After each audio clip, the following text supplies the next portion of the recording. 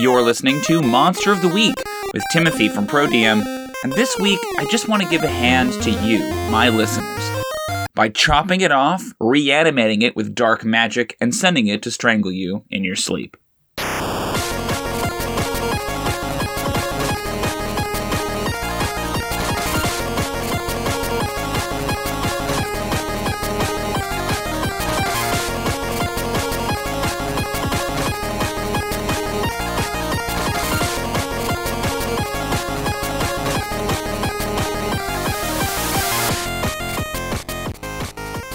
You can find the Crawling Claw on page 44 of the 5th edition Monster Manual. It is a severed undead hand. The lore goes into great detail about how it's created, that they're specifically the severed hand of like a murderer that is, raised through foul necromancy. But they're essentially, the thing from the Addams family crawling around on their fingers. The art depicts a really gross, like severed bone and muscle, and the skin being all like wrinkly and hairy and disgusting. This is a CR0 undead. I believe it's the first CR0 monster we've ever covered. It's got speed 20 feet, climb 20 feet. It's immune to poison, charmed, exhaustion, normal undead stuff. It's got blind sight 30 feet. It understands common, but can't speak. It has turn immunity, which means the claw is immune to effects that would turn undead. And then it has a claw attack that can deal either 1d4 bludgeoning or slashing damage. The claw's choice, I guess, depending on whether or not it's strangling you or slashing you. Or I guess punching you, but I feel like it would have to jump and then curl into a fist to punch, so that's kind of silly. Yeah, this is interesting because it's kind of the opposite of the cockatrice from a couple of weeks ago, where it's a very small monster stat block, but there's actually a lot of lore here, almost more lore than you really need for the Crawling Claw. And so it's interesting to see, why were they able to do this with the Crawling Claw, but not with the cockatrice? I was also surprised to learn the Crawling Claw actually has a decent history in Dungeons & Dragons, because I'd never heard of it before 5th edition, but we're going to go all the way back to 2nd edition coming up next.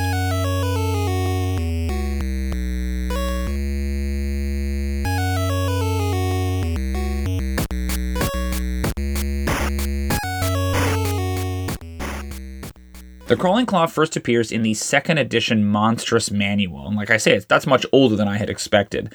Here, they're not too specific about the origin of the hand. They simply that they are, reanimated, zombified hands. They do go into greater detail about, what type of damage they can take, cold, fire, whatever, who really cares. And they also cover a version of the same lore that appears in 5e about the kinds of orders that Crawling Claw can receive. There's a lot of detail here about how much control the creator has over the hand and in what circumstances and what kinds of orders it can understand and which ones it can't and things it can do.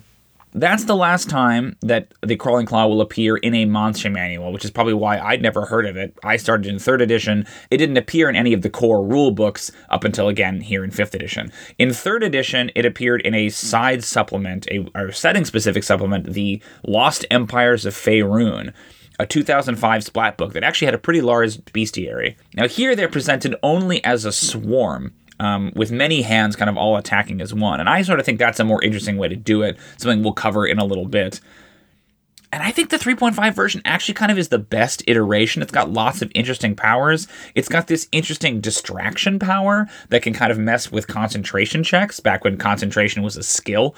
And then it's also got this fun thing where it deals double damage to prone targets, which I feel like a swarm of crawling hands, getting all over you, is somehow much worse than spiders or snakes or something. I feel like more tiny swarms should have abilities where they're extra nasty against prone targets.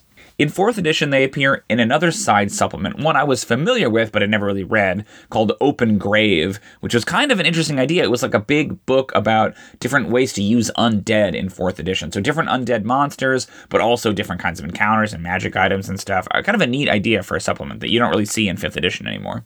Here they're presented both as individual minions and as swarms, but they also feature a couple of other types in the kind of classic 4th edition way of trying to make multiple iterations on the same monster. They have the Crawling Gauntlet, which I think is a little dumb that it's like an armored glove. Not an animated glove, but like a crawling claw wearing a suit of armor, effectively. But it did have a cool power that could anchor you, where they could prevent you from moving. If you got grabbed by one, it would slow you down. And so the more of them that grab onto you, the slower you become, right? Which I also think is pretty neat. But what's even cooler is they had a Lich Claw, so it's like an undead spellcaster's hand. They also had a Dragon Claw, which I think that's a little silly, like cutting off the paw of a dragon and having it crawl around. Like, I could maybe see an encounter with something like that, like you're fighting a Dracolich or something. But the idea of a Lich Claw that it's a hand, right? So can it cast spells? Can it cast spells with, like, just somatic components? That's really interesting to me and something we're going to talk about later. Yeah, and that's the history of the Crawling Claw. I was surprised to discover how robust of a history they have, going all the way back to 2nd edition, with lots of different iterations and kind of playing with this idea of, are they individual monsters? Are they swarms? How do you make them more dynamic? But what we're going to focus on next are the things we like about the 5th edition version of the Crawling Claw.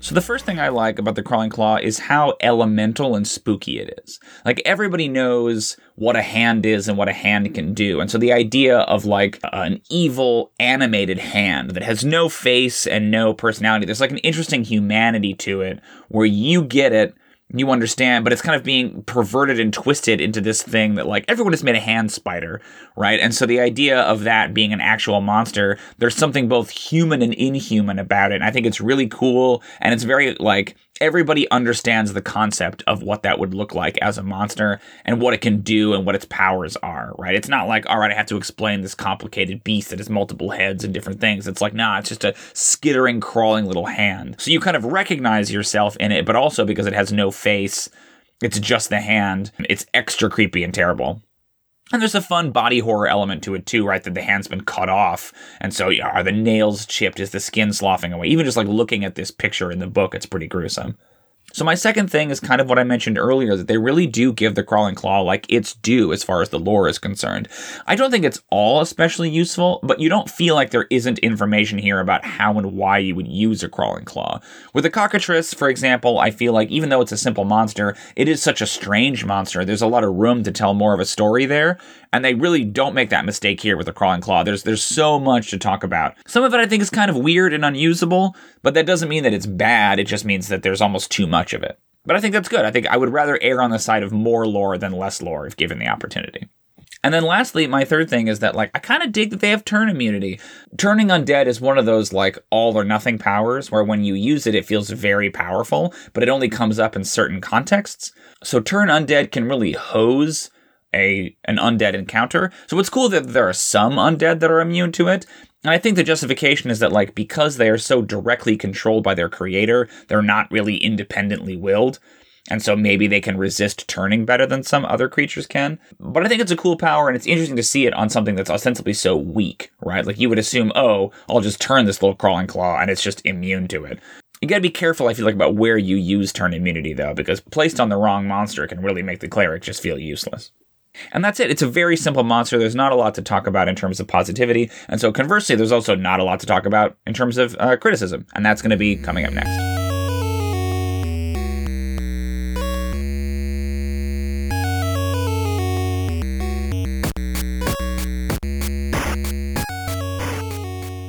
So I don't think it's bad to have a CR0 monster, but it does make them sort of weak to the point of being useless. There's something about flipping onto the page of the Crawling Claw and seeing it and seeing all of the lore and thinking like, ooh, yeah, this is a cool monster. I want to use this. And then putting it in the game and then realizing like, oh, it's CR0. Like, it literally can't do anything. You know, it's the kind of monster that works best as sort of like a minion machine, right, where it's churning out all of these hands. But individually, they're basically useless. Like, they might as well be in the back of the book under beasts because of how kind of like superficial they feel mechanically. Like, there's so little happening here. +3 to hit, 1d4 +1 damage. They're really not going to threaten anybody in any substantial way. I mean, you could literally put dozens of them in an encounter, and the chances of them being a real threat, even to like a first level party, is pretty negligible. So I think it's definitely, obviously they should be towards the lower end, like below CR1, but this is so useless that it's just flavor at that point. And my second criticism is that, like, the lore is interesting, but a little limiting. It seems kind of contradictory, but because there's so much of it, they have to get really specific about the context into which a crawling claw would exist. So it has to be a murderer's hand, and it has to be resurrected in this way, and it has to be directly controlled by somebody, and it only has a certain amount of intelligence. Like, the lore actually is more limiting than it is helpful, I feel like. I feel like a crawling claw is almost this universal monster where it is just an animated hand. It feels like you could present a couple of other potential origins for one, as opposed to just saying they only exist when necromancers and warlocks reanimate the severed hands of murderers.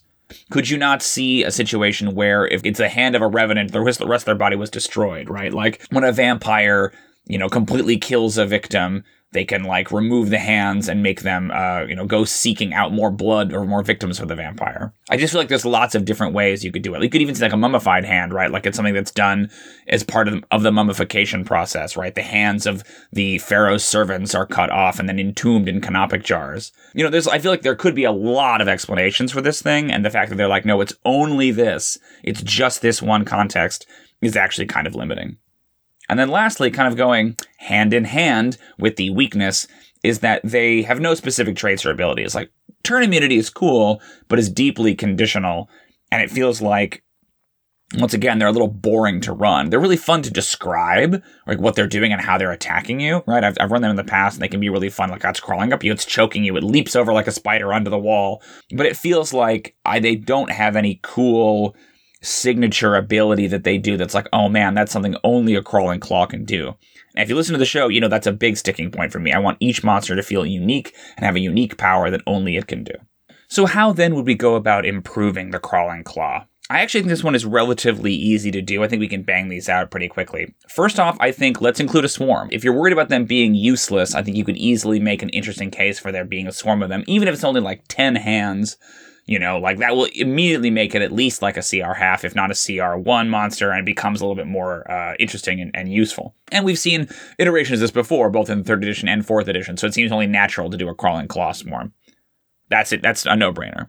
Secondly, I would give them a unique ability or two. I think with the swarm, you could definitely do the prone targets thing, because that's really creepy. But I really liked the idea of the distraction power from 3rd edition. Like, maybe you could do a thing where they have if a crawling claw grabs you or is attacking you, right? It's got more of a grab ability, and like while it's holding on to you, maybe it's even like an attach, like the Sturge. While it's grabbing onto you, you have disadvantage on your concentration checks. Right, so the point is that these like dark spellcasters would send these hands out to like mess with other spellcasters, kind of be crawling all over them and trying to like disrupt their spellcasting, right? Like then they have a specific purpose. You could even extend that out and just say like while it's on you, you have disadvantage on attack rolls or whatever, that it's harrying you rather than damaging you, because then it's got actual utility in the battle, and the point of it is less about it's going to scratch you and more about what it can do and how it can disrupt the party's action economy, which, as you know, is something I am always trying to work with. And then lastly, this is another kind of variant, but I do think the idea of a lich claw, like the animated hand of a spellcaster, right, could be interesting. I love the idea of giving it like innate spellcasting, but then specifically curating a list of spells that are only somatic. I actually don't know if any spells like that exist. I'll have to do some research, but I like the idea of one that's able to make little spell gestures, and I think that could be cool, especially if we already have this precedent for the Lich Claw. Yeah, so those are the 3 improvements. Again, I think it's a pretty simple fix for this monster. It'll take some work to do, which you can watch on our stream Thursdays on our YouTube channel at 2 p.m. PST. But that wraps up our episode on the Crawling Claw. Thank you so much for listening. We have one final monster in this section before we take another hiatus, and that is the Cyclops. They are coming up next. I'm excited about the Cyclops because I'm interested in them mythologically, but I can already see that their mechanics are balls. So I'm excited to get in there and make that Cyclops more fun to play. But until then, thank you so much for listening. Okay, do you have any idea how hard it was to pick a hand-related pun or joke for this one? Anything involving a hand is probably like the most common idiom. Hands up, hands down, hand to hand, handshake, thousands of different references. I couldn't really pick one, so stop asking me, and happy adventuring.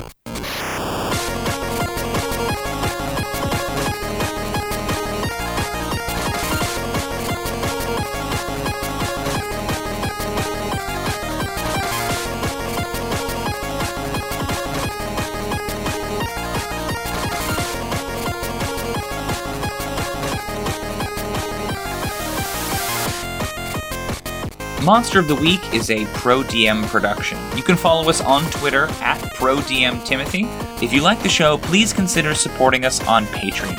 Even $1 a month gets you access to the redesigned monsters that we discuss here on the show.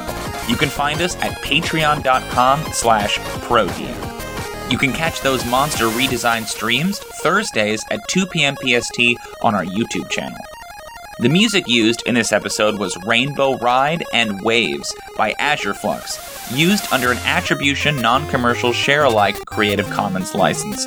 Check out their work at azureflux.bandcamp.com. Thanks for listening.